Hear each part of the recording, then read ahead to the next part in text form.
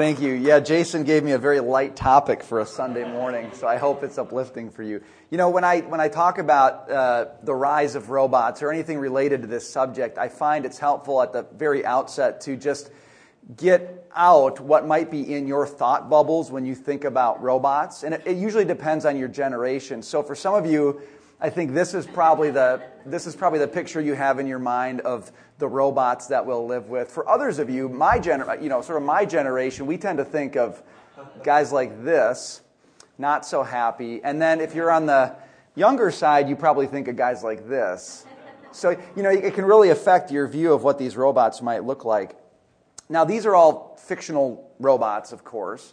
But what's interesting is reality, in many ways, is catching up with these ideas that we have in our head of what a robot can do, what it looks like. This is Atlas, and he is, I don't know why I call him he, but I'm just going to use the word he here. He is a robot that was created by Boston Dynamics, and he's the latest in a series of robots they've created. And what's interesting about Atlas is in many ways he bears a lot of the characteristics of some of those fictional robots that we looked at on the screen. I thought you might actually be interested in taking a look at what it is Atlas can do. So I've got a little video clip here that I'll just play for you. He's really kind of on the leading edge of humanoid robots right now. So take a look at Atlas. Those are some of his close cousins, by the way.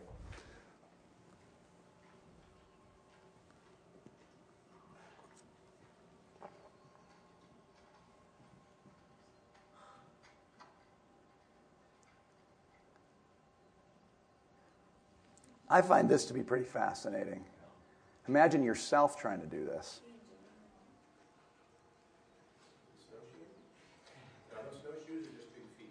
I think those are just his big feet.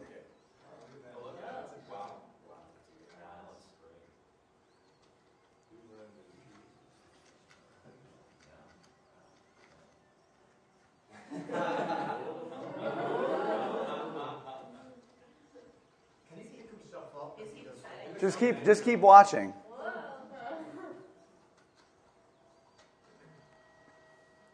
So think about how much you would use your arms to balance in those situations.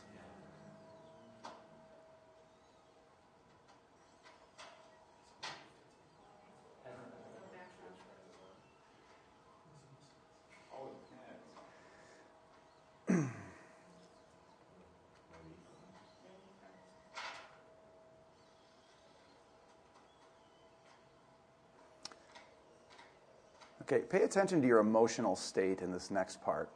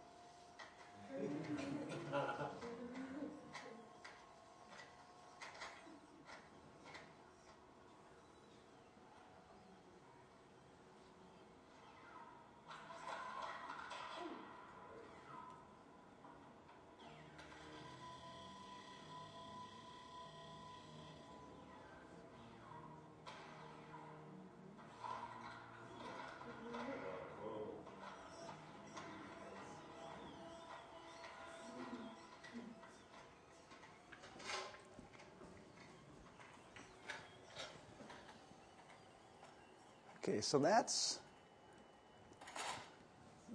Atlas.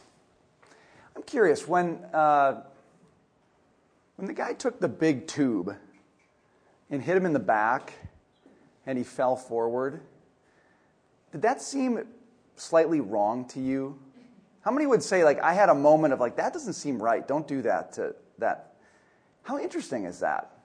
It's a robot.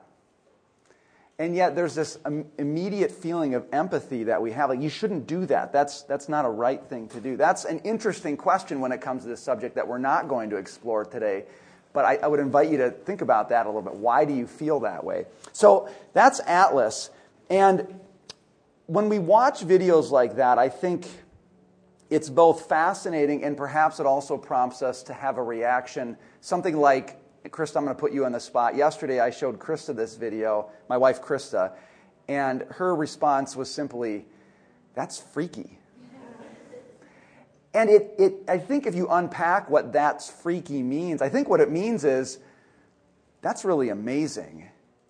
And if Atlas can do that stuff, what can't it do? Or in other words, at what point will there be nothing left for the rest of us to do? If these are the kinds of things that Atlas can do. Now, this is a very high-profile issue. We've been asking this question a lot lately. This week, without even really looking for it, I was just perusing through news sites as I normally do, and I came across a number of stories related exactly to this point of whether the rise of robots is permanently reducing the amount of work available for human beings. I saw this story came up in CNBC. Mark Cuban, Shark Tank guy. Robots will cause unemployment, and we need to prepare for it. Shortly after that, it was actually sort of in response to a statement that Bill Gates made, which says we should be taxing robots. We should tax robot labor just the way that we tax human labor, because if we don't, humans won't be able to keep up. So Mark Cuban was responding in part to Bill Gates. And then New York Times earlier this week was talking about the resurgence of the Texas oil fields, but how the business is coming back, but the human labor isn't coming back, or at least not coming back as fast because of new technologies that are being employed. Okay. So these kinds of stories, again, I wasn't even looking for these. I just came across these in the course of my normal business. These kind of stories are all over the place. Now, what's interesting is even though they are high profile, they're actually not particularly new. So this is a New York Times headline from this week, but you can go back to New York Times headlines in 1928, and you'll see the same questions being posed. March of the machine makes idle hands. And indeed, you can go even further back than this. Many of us have probably heard of the term Luddite before, the Luddite movement of the early 19th century, where you had these skilled textile workers who were concerned about how automated looms and lace-making equipment were going to put them out of business in favor of cheaper labor, actually. And so some of these workers took to smashing the machinery, destroying the machinery, burning the machinery that they thought would replace them. That's early 19th century. So these questions have been on our minds for a long time, and they've been in the popular imagination for a long time. Just this morning, as I was getting ready to leave, my kids, who almost never watch TV, were watching television this morning. That was a joke. They watch TV regularly. And they were watching a short Disney film on John Henry, the folk hero John Henry. Do you know who I'm talking about? African-American folk hero who was a steel driver. And he was the guy who helped to finish the railroad. And he would drive the steel nails for the railroad. And he would drive drill bits through the rock to create the tunnels for the railroads. And the story of John Henry is that he was out working on these railroads, and along came a steam drill that was going to drill these nails in place of human beings. And John Henry said, well, what about this? How about I race the steam drill, and if I win, then we get to keep our jobs, and if you win, we don't. Okay, so that's sort of the story of John Henry. And he races the steam drill, and the steam drill is just going and going, and John Henry is pounding and pounding and pounding. And first they pound the nails into the railroad, and then they get to the mountain, and they've got to drill a hole. And so John Henry, he's drilling through the mountain, and the steam engine's drilling through the mountain, and they get to the end, and John Henry wins, and he drops dead. He's given everything. His heart is gone, and he's died. And I will tell you, okay, I was watching that this morning as I was getting ready for this talk. And when it got to that point where he's on, this is the cartoon, he's on his knees and he's holding the hammer. And I went into the bathroom because I had to comb my hair, and I had tears in my eyes. Because it was just this story of a human exerting himself and working hard and doing something noble. And he lost to the machine. Similar to stories about Paul Bunyan racing the steam saw, and he's hacking his way through the trees, and he's doing it, but the steam saw is relentless, and they get to the end, and they compare the cord of wood, and the steam engine is just slightly higher than Paul Bunyan's, and so he walks off into the horizon with his axe. This is what fills our imagination on these issues. There is something good about work, and there's something that draws us to the idea of human hands doing work. And so that's why it's hard to think through these questions of what happens when a machine does the work that humans do. Now, I will say, despite what some of those stories suggest, historically we've been able to adapt to this pretty well. So if you look at, this is just a snapshot of 1948 to the present, and what it's showing you is the percentage of people employed the total employment as a percentage of the total population. So if you take our whole population, what percentage of people who could work are working?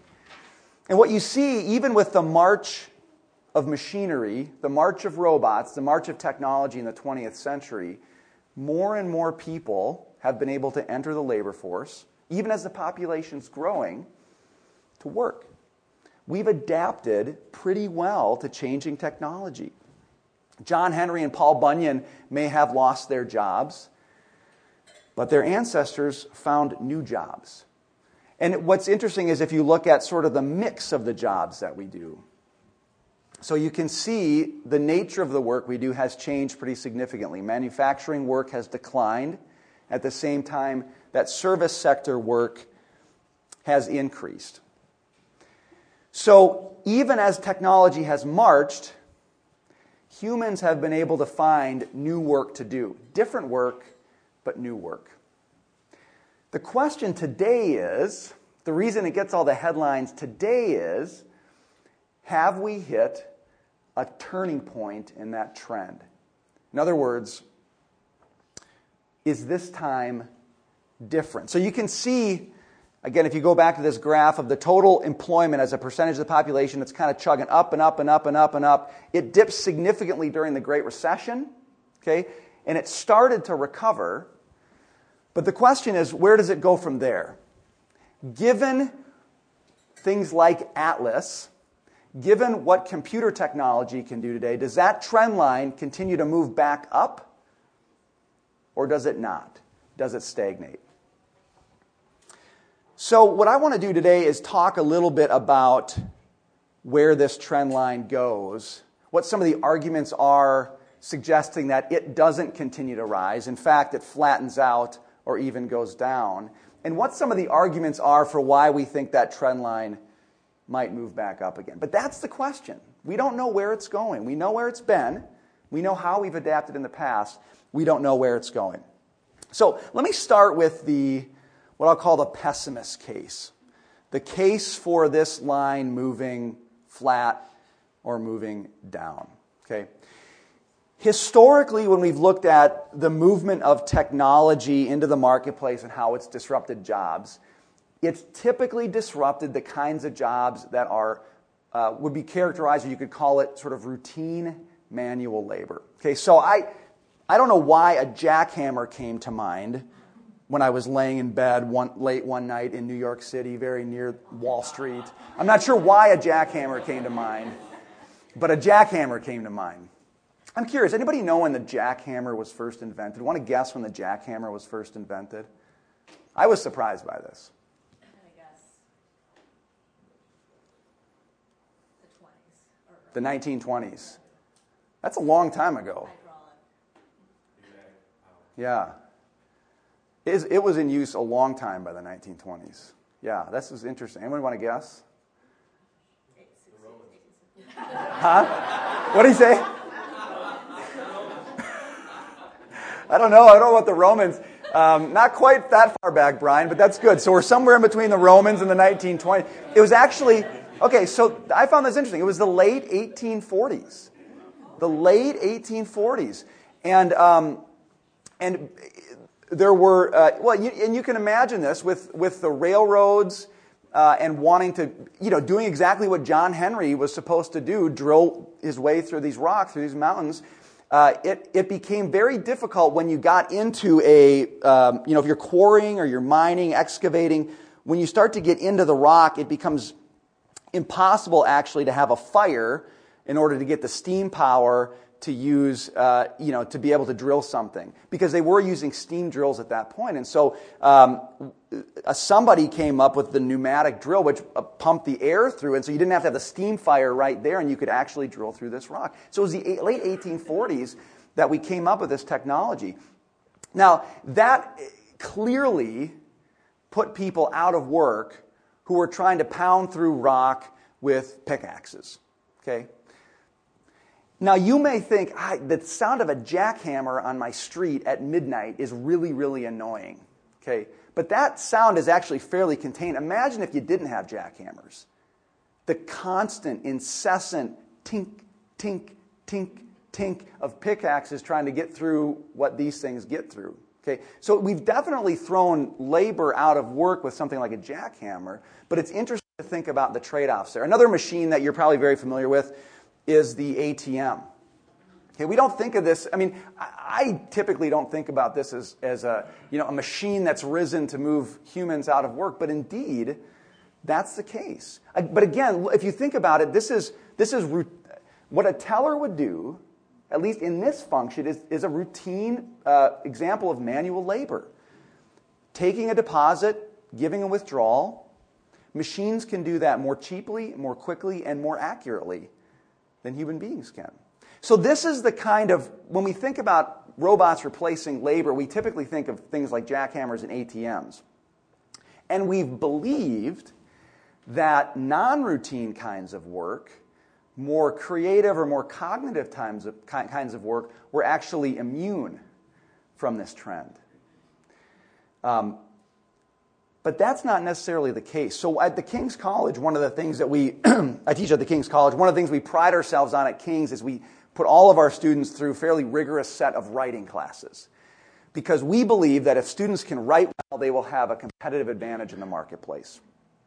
And I think that's true, but maybe a little bit less true than it used to be. Let me show you, there's an article. This is an article that recaps a basketball game between the University of Louisville and North Carolina. I'll just read it to you. The Page basket capped off a 13-point comeback for the Tar Heels, who trailed 63-50 after a Blackshear three-pointer with 8:43 left in the game. UNC finished the game on a 22-8 run to secure the victory. After a basket by Bryce Johnson gave North Carolina a 70-69 lead with 39 seconds left, Rozier responded with a hoop to give Louisville a 1-point advantage with 26 seconds remaining. That article was written by an algorithm. That was not written by a human being. It was written by a computer program. No human assistance. So the black box actually explains how the program went about writing this article.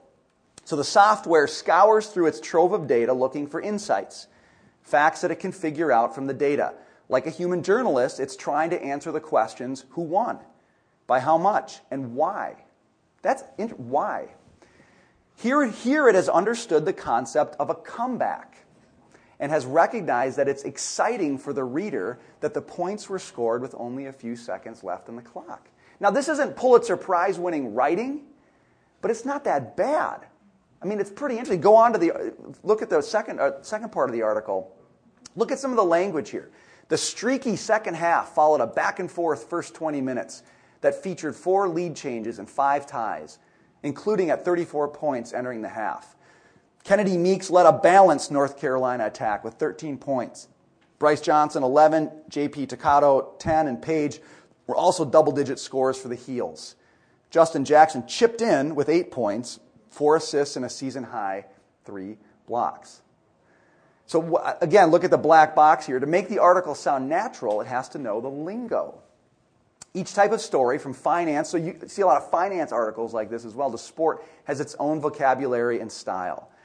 It also has to match the house rules of the news organization. So an article written for the AP would be different for one written for Forbes. And both the AP and Forbes use, this is called Wordsmith. The technology here is called Wordsmith. Both of those organizations use this technology to write articles. So learning how to write, being able to write well is good, but computers know how to do that pretty well as well. Another high skill profession, the law. So Part of the pretrial process is this discovery process where the two sides to the trial will share evidence, and they'll comb through this evidence to figure out what the other side is going to present. Okay, and it's a very time-consuming, very costly process of going through tons and tons and tons of data, a process that in the past was handled by paralegals or law clerks. Well, e-discovery software has radically changed how that can happen. E-discovery software can go through that process of discovery much, much, much more quickly, much more cheaply. You don't need any space to put people. You don't need to pay people a salary. You don't need to deal with their benefits. You don't need to manage them. You don't need to recruit them. You don't need to fire them if things go badly. Software doesn't require any of that. Okay, so you've got this high-skilled profession like the law, and you've got software that can radically change how that work is done. Okay, so those are just two examples of moving beyond sort of this routine manual work to more. Can I take questions at the end, Lou? I'll go questions at the end. Thanks. To this non-routine, more cognitive type work. This is research from commissioned by McKinsey, the consulting firm, that suggests that currently demonstrated technologies could automate 45% of the activities people are paid to perform today. It's a pretty big chunk. I thought, he's not in the room now. I wish Jason was still in the room because I thought this next piece was maybe even more interesting. So this is kind of on the whole what McKinsey finds when they look at current technologies. Some other researchers broke it down by profession, the likelihood that a profession might be. Now, so a number close to 1 would suggest it's 100% likely that this will be automated. Jason appears to be quite safe. Clergy are unlikely to be automated anytime soon. You can see that up here. But it is interesting to look at this list. He's got a lot better chance of keeping his job than I do, apparently, according to this list. But look at, you think about accountants or real estate sales agents. I mean, now this is just an assessment based on the researcher's understanding of technology and trends. So it's not, gospel. It's just a projection. But it's in line with other projections we see when it comes to these kinds of jobs. It's not just digging through rock that machines might be able to replace. So some of you might be saying, okay, well, look, I'm not I don't work in a manual labor type role, and I'm not an accountant. I don't work in one of these clerical type roles that are on this sheet here. I'm an artist. I am creative, and that's the nature of my work, and I am definitely not concerned about machines replacing me. Well, you might want to think about it a little bit. A couple years ago, the London Symphony Orchestra performed a piece that was composed entirely by a cluster of computers at the University of Malaga in Spain, and it actually got pretty decent reviews. That was a couple years ago. More recently, there is a computer science professor from Yale who has created a program called Kulita. And Kulita is also a music composition program, but it's had much more success with discerning audiences. So discerning audiences, people who study this sort of thing, have listened to the music that Kulita has composed and have said, I would not have been able to tell you, in fact, they haven't been able to tell you that music was composed by a computer program relative to a human being. In fact, I'll play you just a little clip. I brought like a 20-second clip of this is a piece of a composition that Kulita put together in seconds. Okay, now how long it would take a human to compose this, I don't know. Hours, days, weeks maybe. This is a matter of a couple seconds. But listen, you can be the judge. You decide what you think.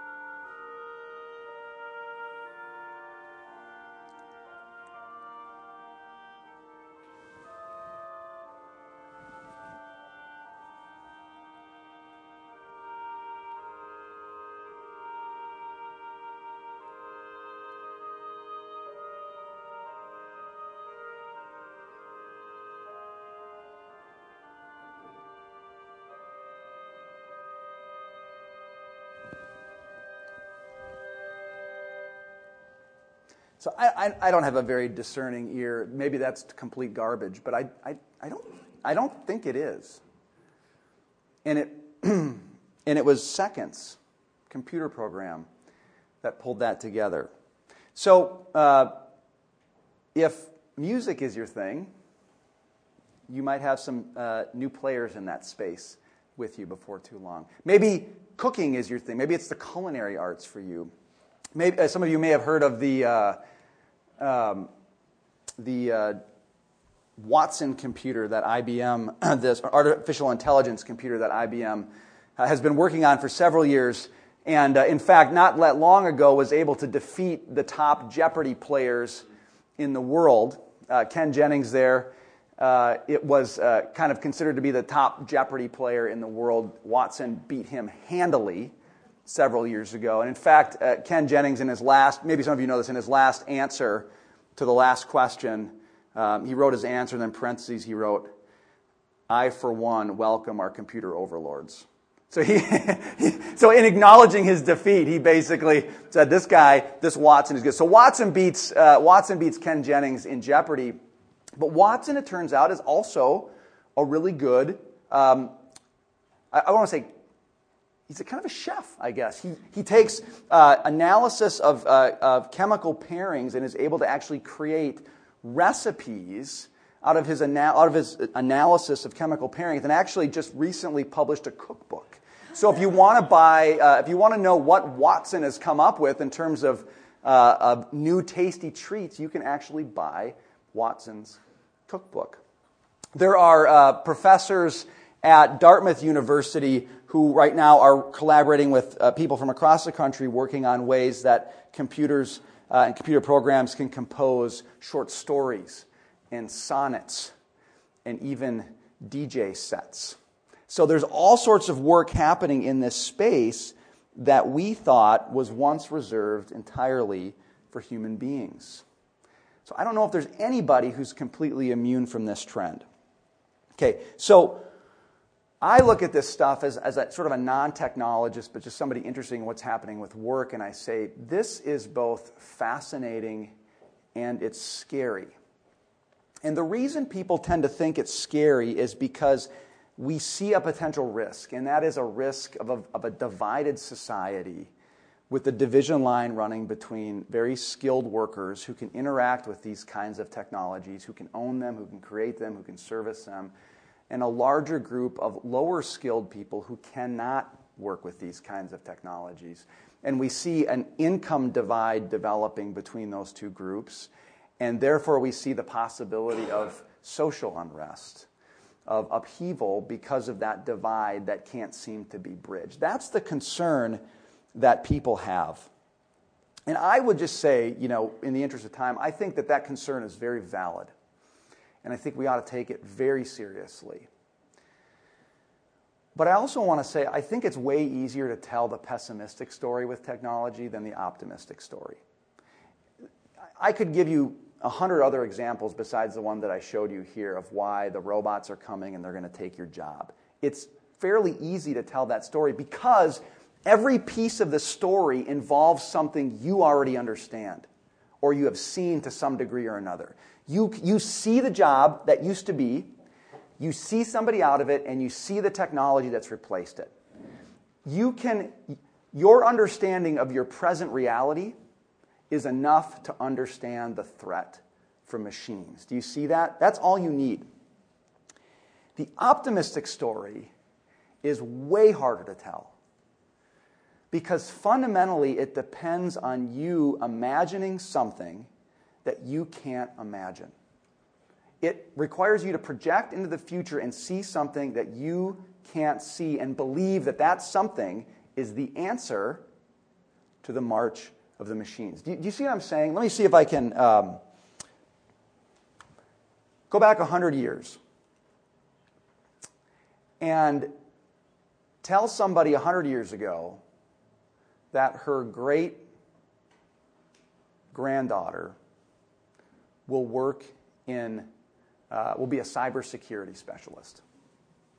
Imagine going back 100 years and trying to tell somebody, you will speak the same language, much of the world you inhabit will be understandable to both you and this great-grandmother. But if you try to explain to her that her great-granddaughter is going, well, first of all, that her great-granddaughter is going to work is going to be almost inexplicable for her. Okay, that's another subject. But that she will work in cybersecurity, you can't do it. There is no way for you to help her understand that reality. Do you see that? What's important for us to remember is we are in exactly the same spot as that great-grandmother now. We cannot see, probably even less so than she could, we cannot see 100 years into the future and figure out what's going to exist in that 100-year future. Now, there is something, just by comparison, there is something that great-grandmother probably would understand, a scenario she would understand. And I find this to be, this story to me is so funny, but also so instructive. So in the late 19th century, if you asked sort of somebody who was in the urban planning space or sort of a social critic intellectual, what are you most concerned about when it comes to cities like New York City? One of the things they would tell you, I mean, we have documented evidence of this, quite a bit of it. They would say, we're very concerned that cities like New York City, within a period of about 50 years, will be buried under 9 feet of horse manure. Maybe you've heard this before, okay? If you think about it, and it actually makes a ton of sense when you think about it. In New York City in 1900, there were 100,000 horses producing 2.5 million pounds of manure every day, all of which had to be disposed of. And New York was getting richer at a really quick rate. So people were getting richer, which means they wanted more horses. You get richer, you have horses to do things with, okay? So the concern was if New York keeps growing, people will keep acquiring horses, they'll produce more manure, and we can't possibly deal with that much manure in this city. And so there were questions about, do we have to restrict the population of New York City to deal with this? Do we have to restrict the horses that people can own in order to deal with this? These were the questions of the day. But it turns out they didn't have to do any of those things. They didn't have to restrict horses. This is, by the way, there's your cybersecurity, there's your horses, that's an ambulance. That's how you get, you got a problem. It probably goes faster than our ambulances in the city today because of overcrowding. There's your ambulance. But the question is, do you have to restrict the number of people? Do you have to restrict the number of horses? How are you going to deal with the manure? And the answer was, you don't have to. Because what the urban planners and the social critics couldn't see, even though we were right on the cusp of it, was that. And that thing which is new and completely outside of the constraints that the leading thinkers of the day felt that we were under, that thing broke those constraints and completely changed the problem. But they couldn't see it. Okay? So what I want to suggest is the pessimistic case for technology is a lot like horse manure. You can see it, it's there in front of you, and it stinks. Okay? The optimistic case is trying to tell somebody who's concerned about that problem that don't worry, that thing is going to come along, and it's going to completely obviate the problem. That's very, very hard to do. Technology on the optimistic side, on the beneficial side, when it comes to the workforce, tends to work in very below the radar and gradual ways. Okay, so earlier I told you about ATM machines. ATM machines replace these tellers, replaces people who work in bank branches. And indeed, that's true. So if you look at from the late 1980s until today, the number of people who work in a bank branch has decreased from about 20 on average to about 13. Okay, so we've seen a decrease in the number of people who work in bank branches. ATMs are part of that. But what's interesting is this. Because ATMs made operating a bank branch so much cheaper, the number of bank branches multiplied significantly, especially in urban areas. The number of bank branches over the same period of time increased by 43%. So there are fewer people working in bank branches, but there are actually more people overall, there are fewer people working in any given bank branch, but there are more people working in bank branches overall because the number has increased, because the cost has been driven down. Now, they're not doing the same work. They're doing more sales work, and they're doing more customer service work. They're not doing the giving and taking of withdrawals and deposits. Even in the legal profession, I told you earlier that the e-discovery process has replaced a lot of the work that clerks and paralegals do. That's true. But again, it's changed the dynamic in the industry. What's happened is as the discovery process has gotten cheaper, judges are more likely to allow it to happen in any given case, which means discovery is happening more frequently. And so actually between 2000 and 2013, even as e-discovery software moved into the space, the number of law clerks increased by an average of 1.1% every single year. More people working in that profession because of what technology has done. Now, what I want to say is that's not always the case. Okay, so even if in some cases the march of technology actually creates more demand for labor in that space, that won't always happen. If the rise of robots doesn't mean the end of work, it's going to be because we find jobs in new spaces. New fields are going to be created. That's where the work's going to come from. But I want you to see that the effects of this are more subtle and perhaps more interesting than we sometimes give it credit for. Okay. So, how do we prepare for this? We've got just a few minutes left. Let me move to how do we deal with this? What do we do about this? How do we think about this going forward? Okay. Well, what I want to suggest is we've actually been in this situation before. We've seen this play out before. In the year 1900, of all the people who are of an age to graduate from high schools, or at the appropriate age to graduate from high school, only 6.4% actually did. Okay, all the people who are eligible to graduate from high school at that point, only 6.4% actually graduated from high school. And if you look at that and you think about what happened in the 20th century, you get this. You discover this very interesting conclusion, this very interesting insight. Tyler Cowen puts it. Tyler Cowen, the economist from George Mason University, puts it this way. He says, early in the 20th century, a lot of potential geniuses didn't get much education. They were literally kept down on the farm. Taking a smart, motivated person out of an isolated environment will bring big productivity gains. Okay, so his point is the 20th century started with a lot of people on farms. They weren't going to be there much longer, but they were fairly uneducated or undereducated given the demands of a 20th century economy. We were able to create in this country an education system that took those kids from the farm and moved them into the positions that technology was making a higher priority. Okay? That was a massive success. And if you think about it, you had a 20th century economy that was based on a fairly hierarchical industrial or factory model. And we were able to create an education system that in many ways mimicked that model and therefore could prepare students for the jobs in that kind of economy. That's what we were able to do. Massively successful. You take farm kids and you turn them into accountants and lawyers and engineers and machine operators and clerks. We were able to do that. So the question for us today, I think, and this is a question I'll sort of leave you with, is where's the farm today? The farm was the farm in 1900. But what's the farm today? Where in society do we have a massive population relative to our current economy who are undereducated or uneducated and have the possibility to grow in their skills and to grow in their capacity? Where do they exist?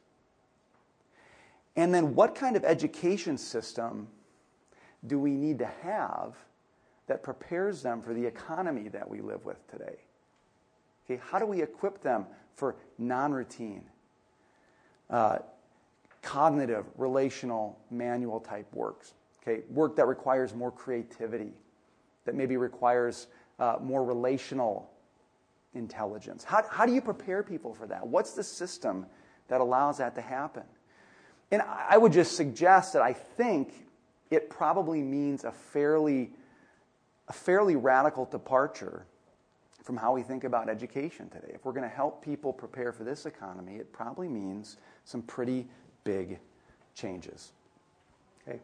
So, the bottom line is, this isn't going to be easy. It never is. It's never easy to transition when technology changes fundamentally the labor landscape.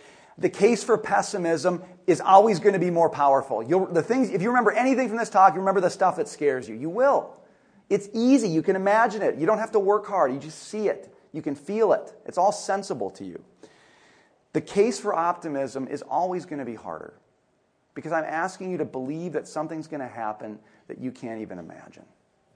I can look back and say it's happened before, and you can say, how do you know it's going to happen this time?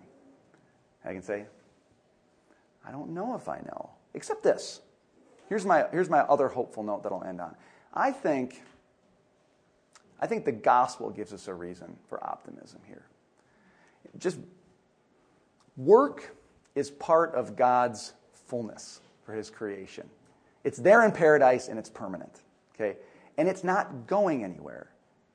So the question isn't, will we have something to do? The question is, how will we go about discovering what it is we're called to do? And I think that's something God's been calling us to from the very beginning. Even in Genesis, the way he sets things up is such that he gives us creativity and says, go out and find ways to serve one another. And I think he's calling us to the same thing today. Use your creativity to find ways to serve others and to enable others to find ways to serve others. So the gospel gives us reason for hope, but also reason to work very hard and to think very critically. And if you don't want to take my word for it, that's fine. But maybe you'll take the words that my computer came up with. You're going to be okay. He says so. Thanks, guys. That's all I've got.